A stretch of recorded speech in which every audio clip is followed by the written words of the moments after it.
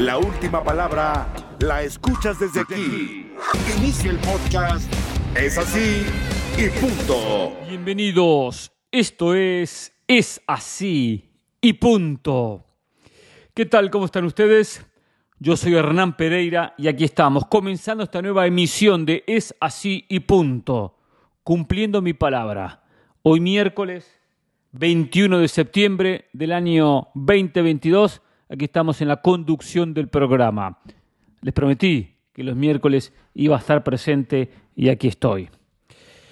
Quiero hablar del Mundial 2022 y de lo que dijo Thomas Müller en las últimas horas. Y digo esto porque nos imaginamos un Mundial donde se va a cortar una racha, donde un equipo que hace más de 50 años que no gana nada, ¿va a ganar algo? ¿Vamos a ver finalmente un campeón sudamericano después de este dominio que ha tenido la Copa del Mundo de equipos europeos? Porque últimamente la ganó Francia, Alemania, España, Italia, todos europeos. Del 2002, o sea, pasaron 20 años que no gana una selección que no fuese europea. ¿Cortaremos esa racha? ¿O cortaremos la racha que el Mundial un campeón podrá repetir? Hace mucho que el campeón no repite, que el campeón vuelve a lograr dominar el mundo del fútbol. Tenemos que irnos a 1962, al Mundial de Chile. 58-62 mundiales consecutivos ganados por Brasil. En la historia de esta estupenda competencia, solo Brasil en aquel entonces e Italia en 1934 y 38 repitieron. Era otra época. Por lo tanto, quería un poco desglosar estos aspectos y todo en consecuencia de lo que declaró el talentoso futbolista y con mucha experiencia de la selección alemana, Thomas Müller. ¿Qué dijo Müller? Dijo: no diría que Alemania va a Qatar como favorita para ganar el Mundial. Tenemos que tener humildad. Creo que Francia, Brasil, Argentina e Inglaterra están al frente en este momento. La competición es fuerte. Lo cual él dice: Alemania no es favorito, el Mundial lo va a ganar Francia, lo gana Brasil, lo gana Argentina o lo gana Inglaterra. Y no me extrañaría que los puso en ese orden, que aparte es un orden muy lógico. Yo estoy de acuerdo con Thomas Müller que Francia es favorito, que Brasil es favorito, que Argentina es favorito, que Inglaterra también lo puede ganar. Lo pongo en la lista de los favoritos con menos chances. Cada selección que menciono le quito alguna posibilidad, pero Alemania no la pongo tan abajo. Alemania la pongo a la altura de Argentina y a la altura de Inglaterra, o hasta por encima de la selección inglesa, porque Alemania es Alemania. Es verdad que las últimas versiones de las selecciones alemanas no fue la mejor. No dejaron buenas imágenes, ni hablar de la última Copa del Mundo donde no pasó la ronda de grupos. Pero Alemania no pasar una ronda de grupos es aprender. Y Alemania aprende de sus errores, aprende de sus defectos, aprende de sus malos campeonatos y después termina dando golpes duros.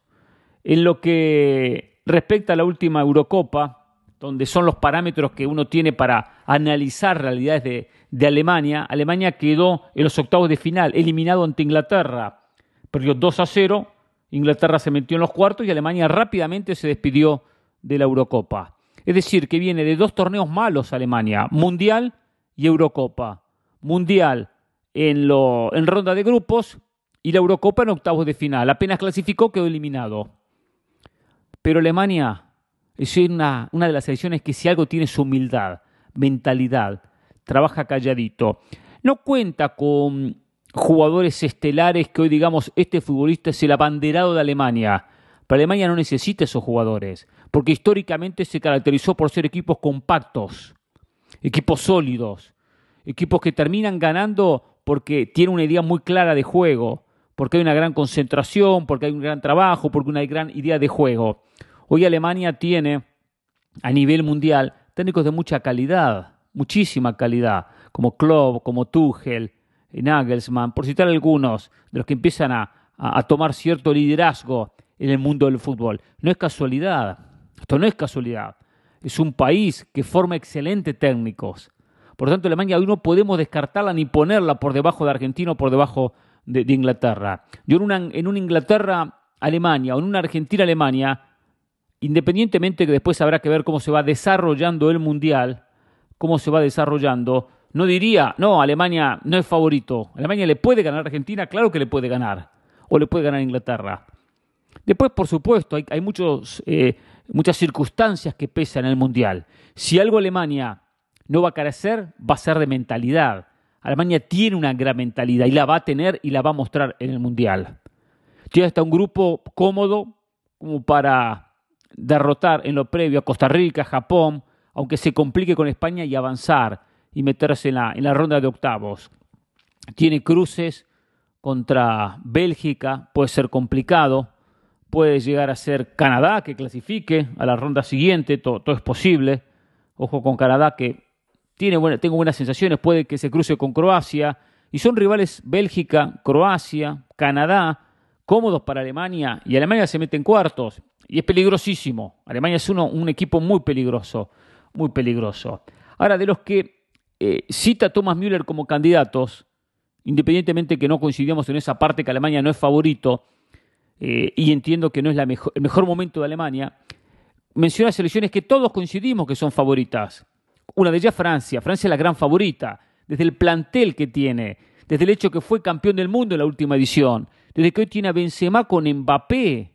Ya hablar de Benzema, hablar de Mbappé, por Dios, qué problema complicado para cualquier equipo en la zona defensiva, marcar a Mbappé y marcar al propio Benzema. Pero sabemos que esto tampoco es un fútbol que con tener buenas figuritas se gana los partidos, sino hablar del Paris Saint-Germain, que tiene Mbappé, que tiene a Messi, que tiene a Neymar y que ha tenido cantidad de dolores de cabeza para ganar, por ejemplo, la Champions, que no la ha podido ganar. Por lo tanto, es importantísimo tener grandes jugadores, pero no garantiza nada, no garantiza nada. Puede que haya en Francia algunos problemas internos, que hay antecedentes que en el pasado acontecieron.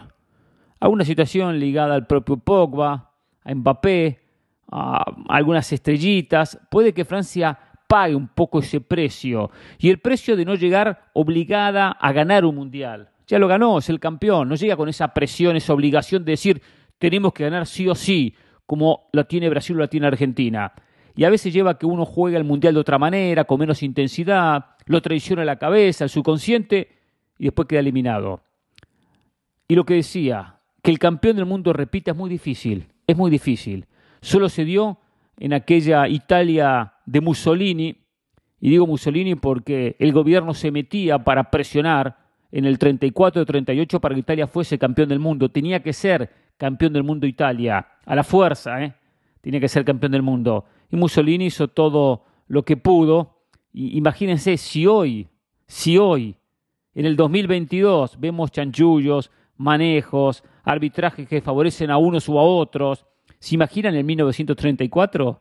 ¿Se imaginan en 1938?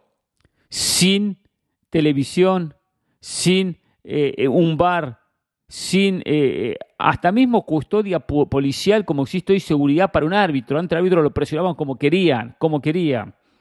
Italia fue bicampeón del mundo, pero hubo una ayuda hacia Italia muy marcada. Entonces, bueno, se dio esa posibilidad de ser bicampeón del mundo. En el 58 y 62 lo consigue Brasil, de la mano de un Pelé, que empezaba a aparecer en el 58, y de una selección estupenda, con Pelé, con Garrincha, fenomenal, y donde tampoco había muchas selecciones potentes en el mundo. Y Brasil fue bicampeón del mundo, ganó 2 torneos consecutivos. Uno lo gana en Chile y el anterior lo gana en Suecia, que tampoco eran países anfitriones muy fuertes, cuando antes era pesaba mucho la localía. La localía era muy importante en aquel entonces en los mundiales. Pero sacando esos 2 excepciones a la regla, la de Italia, la de Brasil, después nunca un campeón pudo repetir, por lo complicado que es el mundial. Porque para ganar el mundial también se tienen que alinear los planetas, se tienen que dar muchas circunstancias. Hay mucha paridad en muchos encuentros, y dentro de esa paridad hay pequeñas ventajas que algunos sacan, porque salió inspirado el delantero, porque la pelota no pegó en el palo, por una decisión arbitral, por lo que fuese. Entonces, dentro de esa paridad hay que tener 2 mundiales consecutivos muy buenos, porque Francia va a tener partidos muy parejos. Y si logra sacar la diferencia que ya sacó en el último mundial, también hay cierta casualidad en el tema.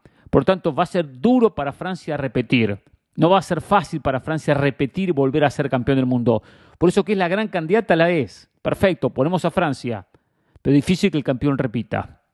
Después viene el caso de Brasil y Argentina. Y los pongo juntos como selecciones sudamericanas. ¿Volverá el fútbol sudamericano a demostrar ser el mejor del mundo? Todavía tengo dudas. Porque Europa le sacó una ventaja que quedó de manifiesto en el Mundial que gana Italia, o el que gana España, o el que gana Alemania, o el que gana Francia. 4 mundiales consecutivos dominados por equipos europeos. Que no fue una generación de una selección como la española que dominó durante una década. No, aparecieron diferentes selecciones, 4 diferentes selecciones. Italia en el 2006, España en el 2010, Alemania en el 14 y Francia en el 18. 4 diferentes selecciones y las 4 ganaron el Mundial. Y Sudamérica lo vio por televisión.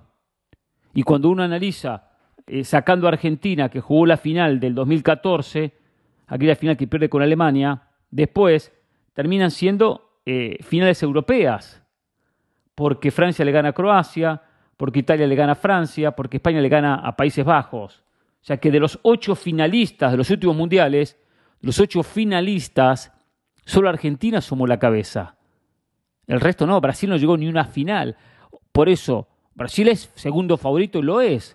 Pero ojo, que Brasil arrastra muchos golpes, muchos fracasos y un problema cada vez que enfrenta un equipo europeo y no de gran nivel, porque lo eliminó Bélgica o lo eliminó Países Bajos, queda fuera. En algunas inspiraciones de los rivales en 15 a 20 minutos se le dio en ambos partidos, especialmente contra Holanda en aquel partido del 2010 donde lo dominaba y se lo terminaron dando vuelta. Hay problemas en la preparación, en la formación, hay mentalidades más fuertes en Europa, puede haber muchos factores, pero Europa inclinó la balanza para tener un control. Por lo tanto, hay que ver si Sudamérica vuelve a encontrar ese dominio que tuvo durante muchos años, durante muchos mundiales con Brasil, con Argentina y lo que le aportó Uruguay al comienzo de esta historia. Por lo tanto, no es fácil para Sudamérica ganar un mundial. No va a ser fácil para Sudamérica volver a ser campeón del mundo. Por eso hay que mencionarlo. Y después está el tema de que menciona Inglaterra. Inglaterra últimamente ha empezado a asomar, a aparecer, a sacar la cabeza, a no ganar absolutamente nada. Pero por lo menos llegó a una final de la Euro, que la perdió ante Italia. Y llegó a una semifinal de una Copa del Mundo, que la perdió ante Croacia. Un poco lo que yo hablaba siempre de Alemania, que Alemania sale campeón en el 2014. Y Alemania en los torneos anteriores, sea Eurocopas, Mundiales, siempre era protagonista. Siempre estaba en los primeros puestos. Alemania llega al 2014 siendo campeón del mundo, pero ya había sido en el 2002 subcampeón. En el 2006 semifinalista. Entonces siempre estaba cerca. En el 2010 semifinalista, o sea que venía de ser segundo y 2 mundiales consecutivos, había terminado en las semifinales entre los 4 mejores.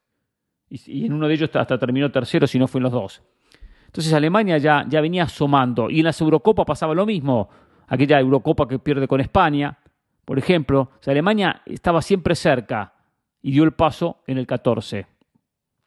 Por lo tanto, ¿por qué digo esto? Por Inglaterra, que puede que esté mandando un mensaje que Inglaterra ya está preparada para ganar algo. Pero habrá que ver si está.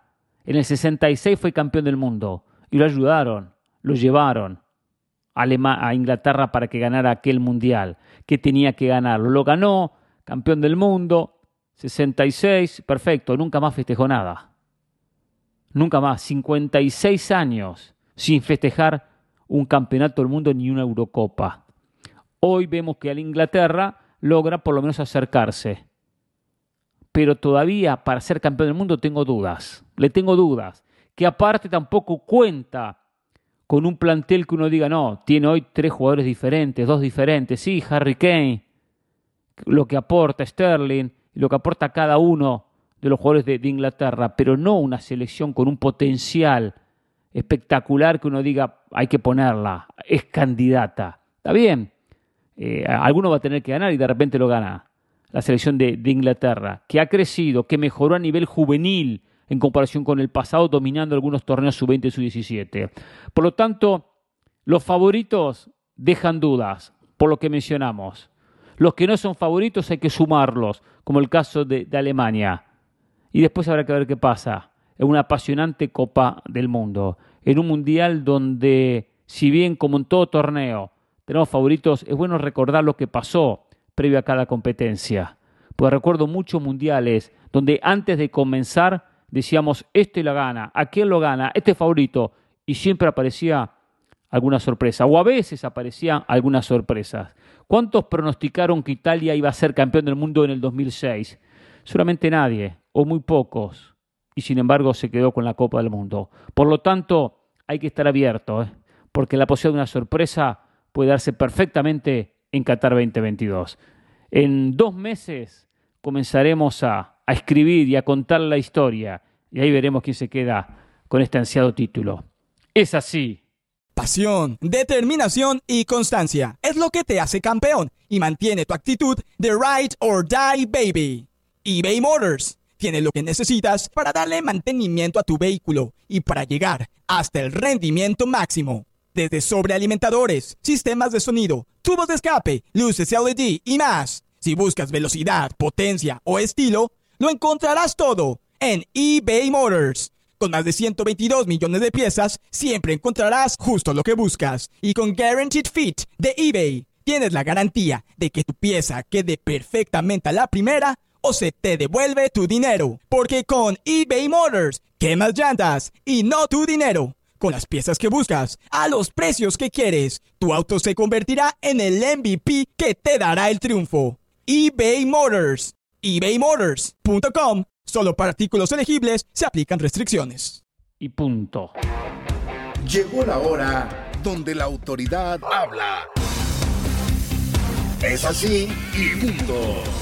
Habló el Tata Martino, el técnico de la selección mexicana, previo al partido que va a jugar México, o a los partidos ante Perú y ante Colombia, los próximos 2 encuentros amistosos en esta última fecha FIFA, ya en lo que va a ser previo al Mundial, lo que va a ser la preparación para el Mundial. Martino tiene sus virtudes, Martino tiene sus defectos, pero si algo tiene Martino es que por lo menos en las conferencias de prensa responde claramente, va al punto, no da vueltas, independientemente que a veces oculta alguna situación, como la de Chicharito, por ejemplo, porque hay algo detrás de la no convocatoria, pero independientemente de eso, por lo menos es bastante franco a la hora de responder. Y voy a leer algunas de las respuestas que dio para analizarlas. Por ejemplo, casualmente tengo la primera respuesta relacionada con el Chicharito. Dijo, en el caso de Carlos Vela, hablé con él hace 3 años y medio. Dijo que no quería ser convocado. Y con Javier, como lo he dicho, me he decidido por otros delanteros. Acá está muy claro. Vela le dijo que no, ya está, no quiere ser convocado. ¿Qué va a hacer? Chicharito fue por otros delanteros. Acá hay una verdad que se oculta, que hay un problema con Chicharito. Pero independientemente de eso, bueno, da su explicación. Dijo, siendo la última convocatoria, hay más chances de que aquí salga la lista definitiva, pero no quiero quitarle oportunidades a la gente que aún está afuera. Es decir, es muy claro también, de aquí van a salir los 26 que van al Mundial, que también es lógico, entendible. Ahora, si algún futbolista la rompe, si aparece alguien diferente, no le quito la posibilidad. No le quito la posibilidad. De repente termina siendo convocado. Podemos tener alguna aparición sorpresiva de aquí a los próximos 2 meses. Muy raro que acontezca, pero abre esa posibilidad. Dice, estos rivales serán muy exigentes por su parecido por Argentina. Serán exigentes y tienen algo que ver con Argentina. Hablando de Perú y hablando de Colombia, sí, son inferiores a Argentina, por supuesto, pero tienen ese manejo de pelota, ese control del esférico, algo que Argentina hace y que también lo hace muy bien Perú como la selección de Colombia. Claro, sin la diferencia individual que hoy tiene el conjunto de Scaloni. Dijo, a nadie le he garantizado que estará en la Copa del Mundo. Hay más certezas que interrogantes. Faltan 60 días. Debe de haber más certezas que dudas. Y es verdad, dice, a nadie le garantiza, él no le puede garantizar a nadie estar en el Mundial, a ninguno se lo garantizó, pero igualmente hay certezas. O sea, hoy por hoy ya sabemos prácticamente el 80, 85, el 90% de los futbolistas que van a estar en el Mundial.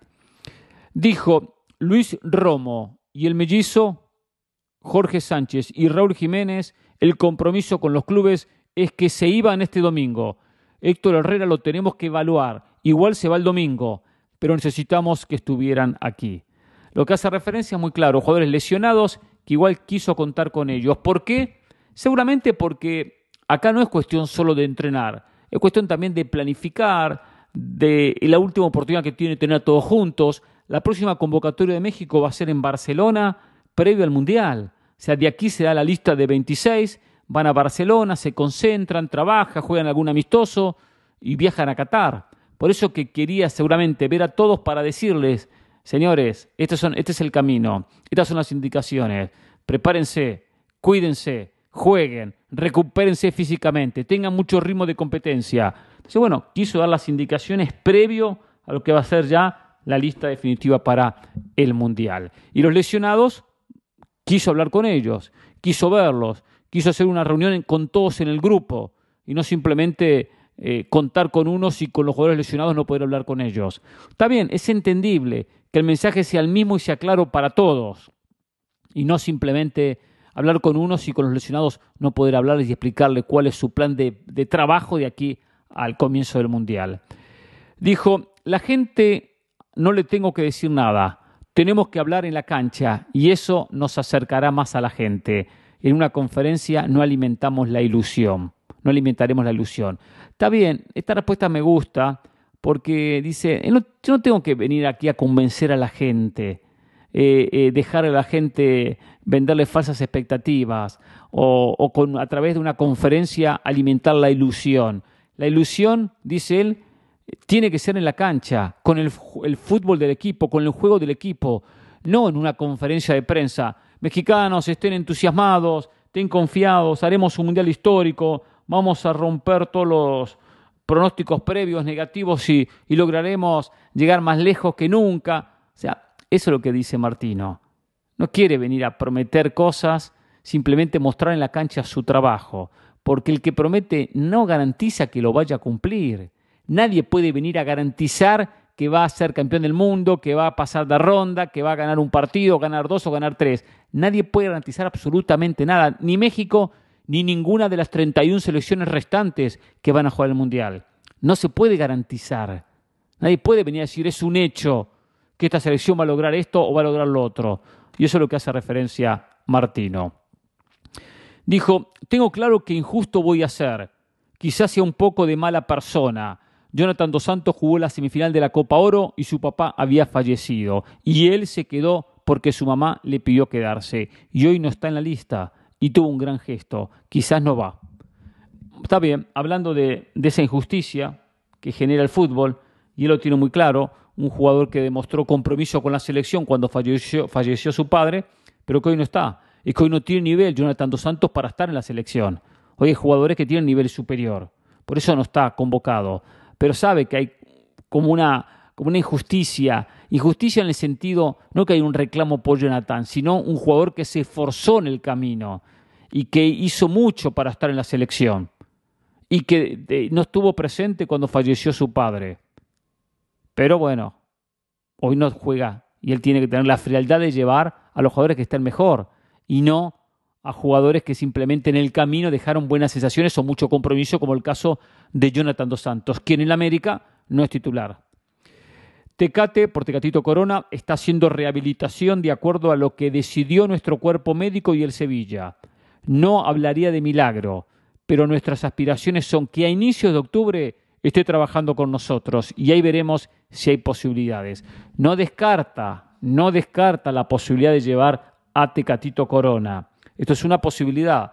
Ya tiene un plan, en octubre empieza por lo menos a trabajar y desde ahí, bueno, verán cómo está para llegar a la Copa del Mundo. Va a ser difícil, pero abre todavía un margen de posibilidades.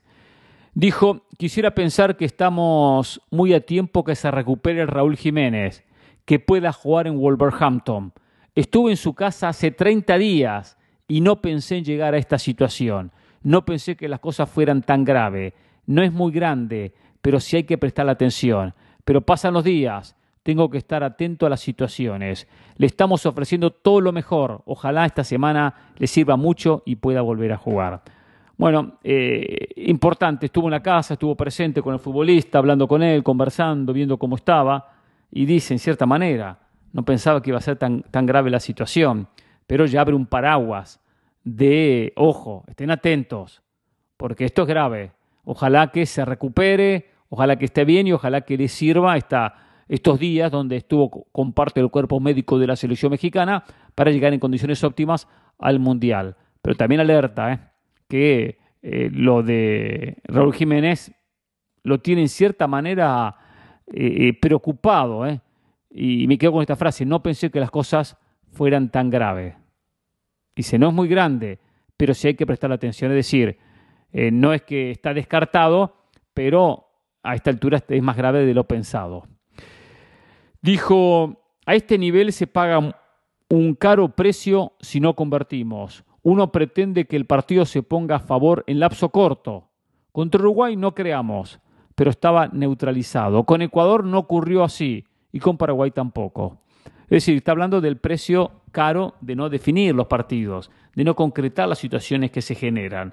En el fútbol uno puede jugar bien, muy bien, excelente, mal, pero si no concreta, lo paga muy caro. Si no concreta las situaciones que se tiene, después se termina viendo los goles en el arco propio. Y eso después tiene un precio muy alto que pagar. Porque podemos hablar de buenos planteamientos, malos planteamientos, buenas decisiones del técnico, malas decisiones, pero acá hay una cosa clara, hay que marcar goles, así de simple. Y a veces se juega bien y no se anota. Y después eso termina llevando a un equipo a que pierda o a que no gane. Y termina costando muy caro. Trataremos de elegir los 26 jugadores que se acerquen más a una idea futbolística y que nos puedan dar respuesta. Por decisión propia incorporamos a jugadores que no veíamos en el radar. Si no, llamo a Santi, que no era titular en Cruz Azul y ahora está en el Feyenoord. No digo que por nosotros, pero si fue titular fue mucho por lo que hizo en selección. Está bien, está hablando de los jugadores que van al Mundial, que es importante la idea que él quiere, la idea futbolística que él quiere, que se adapten a esa idea, y que dijo por decisión propia incorporamos a jugadores que no veíamos en el radar. O sea, él hace referencia, en cierta manera interpreto, que Santi Jiménez, cuando no era titular en Cruz Azul, él lo llamó a la selección. Cada hora está en el Feyenoord, todo el mundo habla, pero que él lo llamó en un momento donde no tenía un espacio todavía ganado en el fútbol local y sin embargo era parte de la selección. Y dijo esto que lo dejé para lo último, es una de las frases más interesantes de Martino porque acá nos saca de alguna duda que se había generado, que dice lo siguiente: hoy tenemos desigualdad con las posibilidades. Hoy hay dos, y está hablando de los centrodelanteros, está hablando de los, en este caso, del caso de Henry Martín, de Jiménez, de Funes Mori y de Raúl Jiménez. Hoy tenemos desigualdad con las posibilidades. Hoy hay dos para jugar y dos que no pueden jugar. Raúl era el uno, pero tiene una lesión. Y en todo caso lo que me produce satisfacción es que no estamos en problemas por escasez. No van a ir con 4 delanteros. Pero mientras den motivo para ponérmela difícil, lo veo con mucho agrado. Seguro se hablará del que quede afuera. El problema será la abundancia y no la escasez. Está bien. Él primero acá aclara algo que el otro día hablando con Mauricio Imay, él lo había dicho, que iban a ir los 4 delanteros. Él consideraba, quien cubre muy bien la selección mexicana, nuestro compañero de ESPN México, que Martino iba a llevar a 4 delanteros. Está confirmando que no lleva 4, que lleva 3. Que entre el Raúl Jiménez, Rogelio Funes Mori, Henry Martín y Santiago Jiménez, uno queda fuera del Mundial. Por lo tanto, también dice, que hay una desigualdad en tener a 2 en buen momento como Henry Martín y Santiago Jiménez y 2 que físicamente están con problemas. Pero que a él le gusta el hecho que sobren delanteros y que no haya escasez. Está contento de que tenga mayor cantidad de delanteros y que hoy tenga que elegir y decir uno queda fuera y no quedarse corto. ¿Qué pasará? Vaya a saber. Hoy, dada la circunstancia, dado el presente, sin dudas que acá el problema está entre Raúl Jiménez y Rogelio Funes Mori, quién queda fuera, por una cuestión de físico. Entonces, él tendrá que evaluar de aquí a los próximos 2 meses quiénes están bien físicamente. También siempre existe la posibilidad que quienes están bien físicamente, como Henry Martín y Santiago Jiménez, pueden llegar a tener algún problema, pueden llegar a tener alguna lesión. O sea, todo puede llegar a solucionarse para Martino, entre comillas, digo solucionarse, porque alguno puede quedar descartado. Y habrá que ver cómo regresa Funes Mori y habrá que ver cómo regresa Raúl Jiménez. Por lo tanto, la conclusión la sacará cuando se acerque la fecha límite. Hoy lo veo a Rogelio Funes Mori con menos chance que el resto. Con menos chance que el resto. El presente lo complica a Funes Mori. Habrá que ver si reaparece, cuándo reaparece, cómo reaparece, cuántos goles marca, su rendimiento, y de ahí, si está bien físicamente y futbolísticamente, ver si llega a la Copa del Mundo. Habrá que ver. Le da su aporte ofensivo. Siempre decimos la altura de un centro delantero es importante, el pasado que ha marcado muchos goles, pero también tiene que analizar el presente. O sea, hay que ver un futbolista por lo que hizo, por el pasado, no solo por el hoy. Pero por supuesto, el hoy hay que verlo especialmente en el aspecto físico. Así que bueno, una situación que no va a ser fácil para Martino definir quién quede fuera. De repente no va a ser fácil. Quizás el camino solo va abriendo y elevando la respuesta, con alguno que puede quedar marginado por una cuestión física. Si hoy fuese el Mundial, hoy queda fuera Rogelio Funes Mori. Lo que pasa es que de aquí a 2 meses todo puede cambiar. Por lo tanto, en este tema no se puede ser categórico. Es así y punto. Llegó la hora donde la autoridad habla. Es así y punto. Vamos con algunos mensajes en la cuenta de Instagram, Pereira ESPN. Nos escribe El País, nos escribe Víctor Sandoval. Hola, señor Pereira. Ya se le terminó el crédito al Cholo. El equipo está carente de ideas al ataque y ya ni se defienden bien, que era lo mejor que hacía el equipo. ¿Qué le parecería si contratan a Gallardo? Es así y punto. Bueno, no me gustaría que Gallardo se vaya a Europa, aunque sí que se vaya de River, aunque sí me gustaría verlo en Europa. Es decir, es una contradicción mía, lo es. Yo quiero que continúe en River, pero también me gustaría verlo en Europa, porque no tengo duda que tiene capacidad para dirigir en Europa y que le va a ir muy, pero muy bien. Hay que esperarlo, tendrá que esperar su tiempo, su adaptación y lo que sea, pero le va a ir bien. Lo de Simeone sí, es para evaluar, terminar la temporada y evaluar lo que consiga Simeone con el Atlético de Madrid, porque hay un problema que hace tiempo lo viene insinuando y no logra solucionarlo, que es en esa parte ofensiva. Es un inconveniente y no le he encontrado solución pese al cambio de jugadores y pese a que ha mostrado ser un Cholo más agresivo y ofensivo a la hora de pararse en territorio contrario. Pero sin embargo el equipo genera y concreta poco. Jalapa Boy, don Hernán, ¿por qué no le hacen un favor a Del Valle y le buscan trabajo en el Chiringuito? Allí sería su verdadero dream job. Saludos, lo digo por su amor al Madrid. Bueno, yo digo una cosa, Jalapa Boy. La gente, y José del Valle hace buen trabajo, a algunos les gusta, a otros no les gusta, su forma de ser, yo respeto a cada uno. Aquí en este programa, los miércoles, los hacía José del Valle. Yo estoy al frente del programa, no lo va a hacer José del Valle, a no ser que yo me vaya de vacaciones. Pero ahora que no está, hablan de él. Entonces digo, no lo quieren en el programa, pero hablan de él. Y la gente manda mensajes acerca de él. Entonces, ¿en qué estamos? ¿Lo queremos o no lo queremos? Demoni Herrera dice, Hernán, gracias por las mañanas de fútbol. Vivo en Francia, qué lindo lugar Francia, y solo los puedo escuchar en el podcast. Les recomiendo que comenten de rendimientos de los jugadores poco a poco, porque dentro de 8 semanas ya se acaban todas las excusas. Sí, creo que hace referencia al Mundial. Bueno, no podemos hablar tampoco de jugador uno por uno, ¿no? Pero entiendo su mensaje. Se acaba lo que va a ser la preparación para el Mundial y llegará la hora decisiva. Abrazo y bueno, saludos allá por Francia. Dago Morán, después nos cuenta a ver en qué lugar de Francia vive. Buen día, Hernán. Y le digo eso porque a mí, por ejemplo, París me encanta. Es una de las mis ciudades favoritas, París. Es una ciudad espectacular. Mucho más. Perdón. Todo un poquito de agua. Mucho más cuando uno va con la esposa, en pareja. Realmente uno disfruta mucho. Me encanta París como ciudad.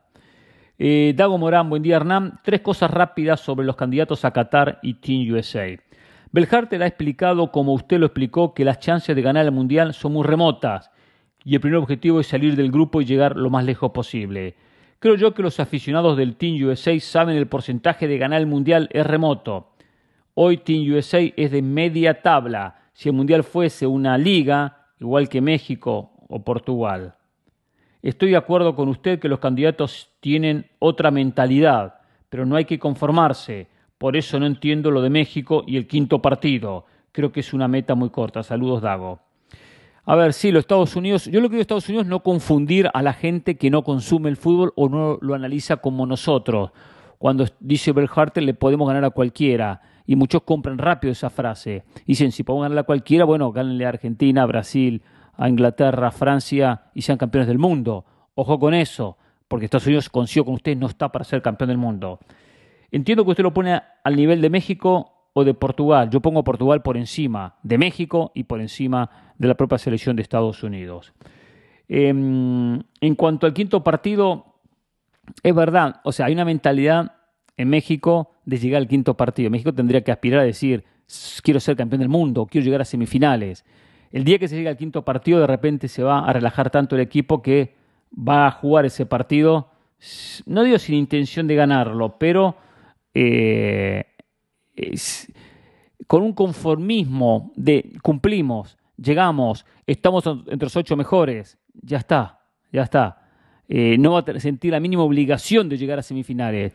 Y ahí es donde yo entiendo de que hay que tener una mentalidad más grande y que se ha transformado hasta como en una cuestión muy fuerte para el futbolista mexicano esto del quinto partido, como una barrera, parece una barrera insuperable, que algún día la va a superar y va a llegar al quinto partido, no tengo ninguna duda, va a llegar, pero entiendo lo suyo y comparto que a veces hay que pensar más allá y no ponerse la meta tan corta, independientemente que no ha podido superarla.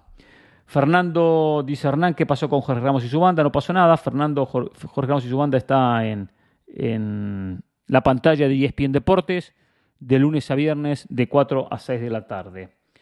Me manda Danilo Álvarez algo de Cristiano. Dice, quiero estar en el Mundial y en el Europeo también. Voy a asumirlo ya. Dice, años de vida me da escuchar a Cristiano que va a seguir. Bueno, tengo todo el mensaje acá. Pero entiendo su mensaje, Danilo, perfecto. Tiene que estar en el Mundial, va a estar, por supuesto, no hay duda, Cristiano Ronaldo. En la Eurocopa va a ser en 2 años. Seguramente va a estar, puede ser su último campeonato, puede ser su último torneo. Tiene que prepararse a conciencia y seguramente lo está haciendo. Habrá que ver cuánto le perjudica a Cristiano el hecho que no juega mucho, independientemente que está jugando en la Europa League, pero que en la Premier no juega, entra pocos minutos. Habrá que ver si lo termina afectando. Pero tiene que estar con Portugal y aparte es una de las figuras del Mundial. Todo lo que genera Cristiano hay que verlo en la Copa del Mundo. Y lo va a potenciar el conjunto portugués sin lugar a dudas. Juan López, buen día Hernán. Me alegra mucho saber que usted va a estar todos los días en ese sí punto, por lo cual vamos a llegar a puestos de Copa Libertadores. Le puedo decir que le digo una cosa, algunos hablan de Champions, otro Copa Libertadores. Estamos en puesto de Copa Libertadores.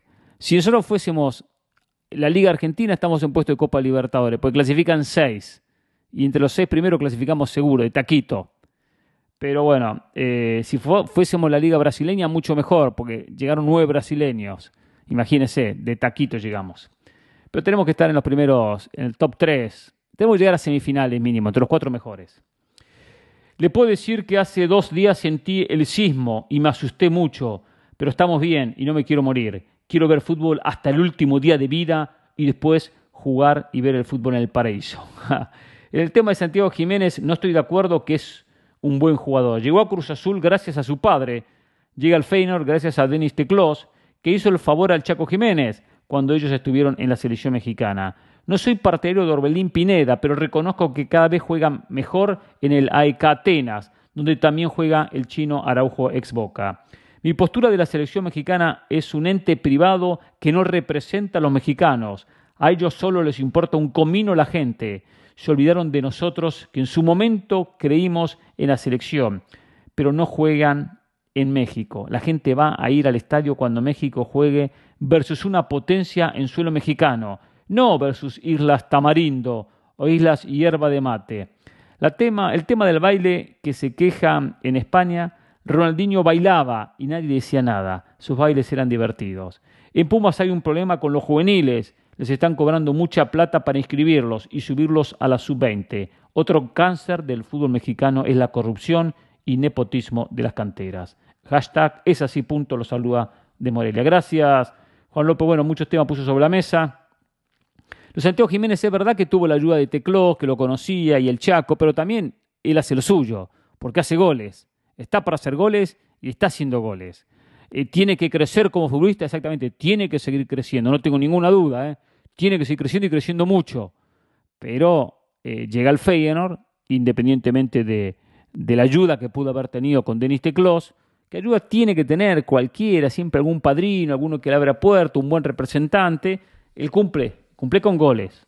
Orbelín siempre me gustó, a mí Orbelín como futbolista, siempre me gustó, es un jugador polifuncional, un jugador muy dinámico, buena pegada, le ha faltado de repente algo en el Celta de Vigo, vaya a saber qué, para ganarse un puesto, para ser titular, porque acá no es solo cuestión el técnico no lo quiere. Si anda bien, el técnico quiere un futbolista que ande bien, que funcione, que la rompe, que la aporta mucho.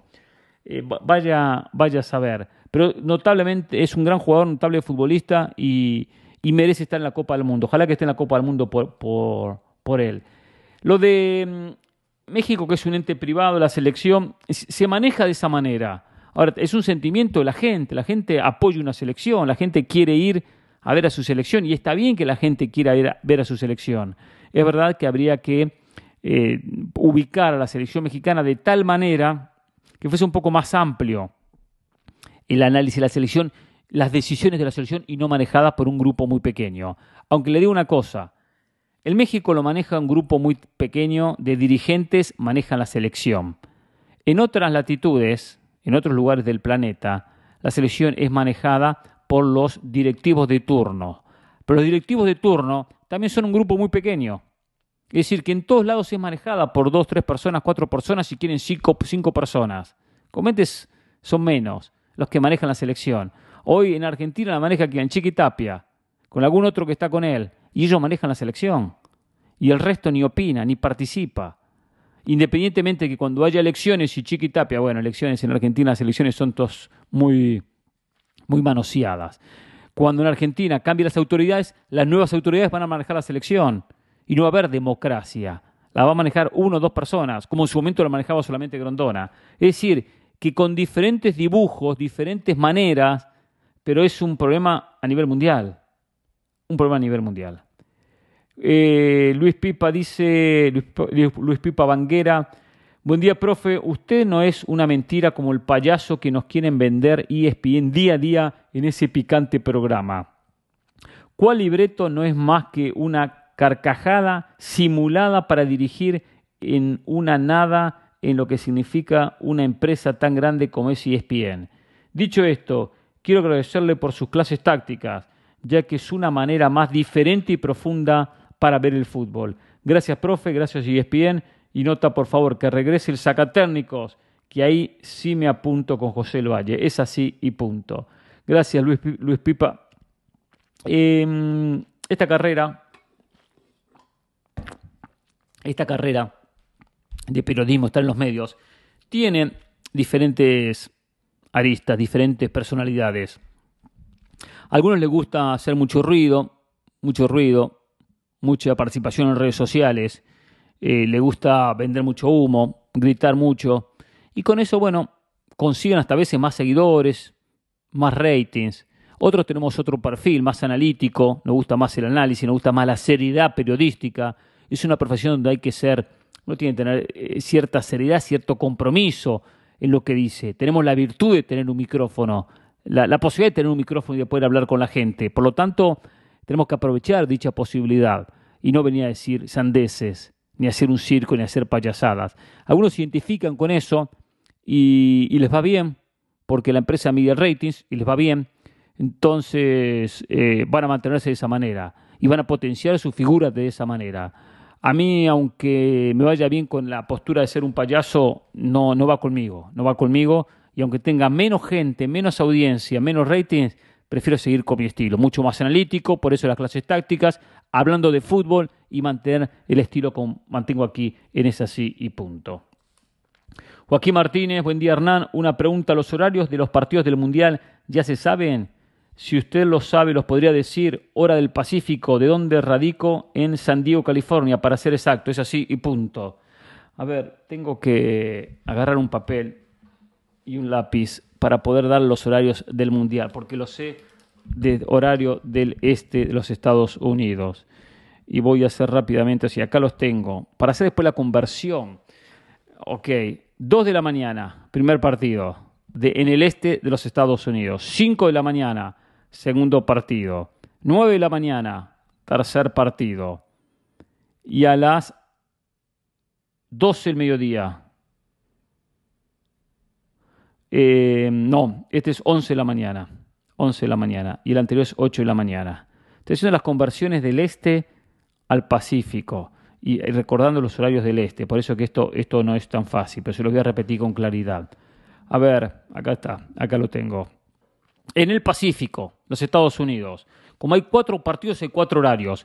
2 de la mañana, 2 a.m. 5 de la mañana, 8 de la mañana y 11 de la mañana. Hay 3 horas entre partido y partido. Hay 3 horas. O sea, las 2 horas del partido y 1 hora en el medio, 1 hora de descanso. Por eso 2, 5, 8 y 11 de la mañana del Pacífico son los horarios de los partidos del Mundial. Horario complicado, horario difícil.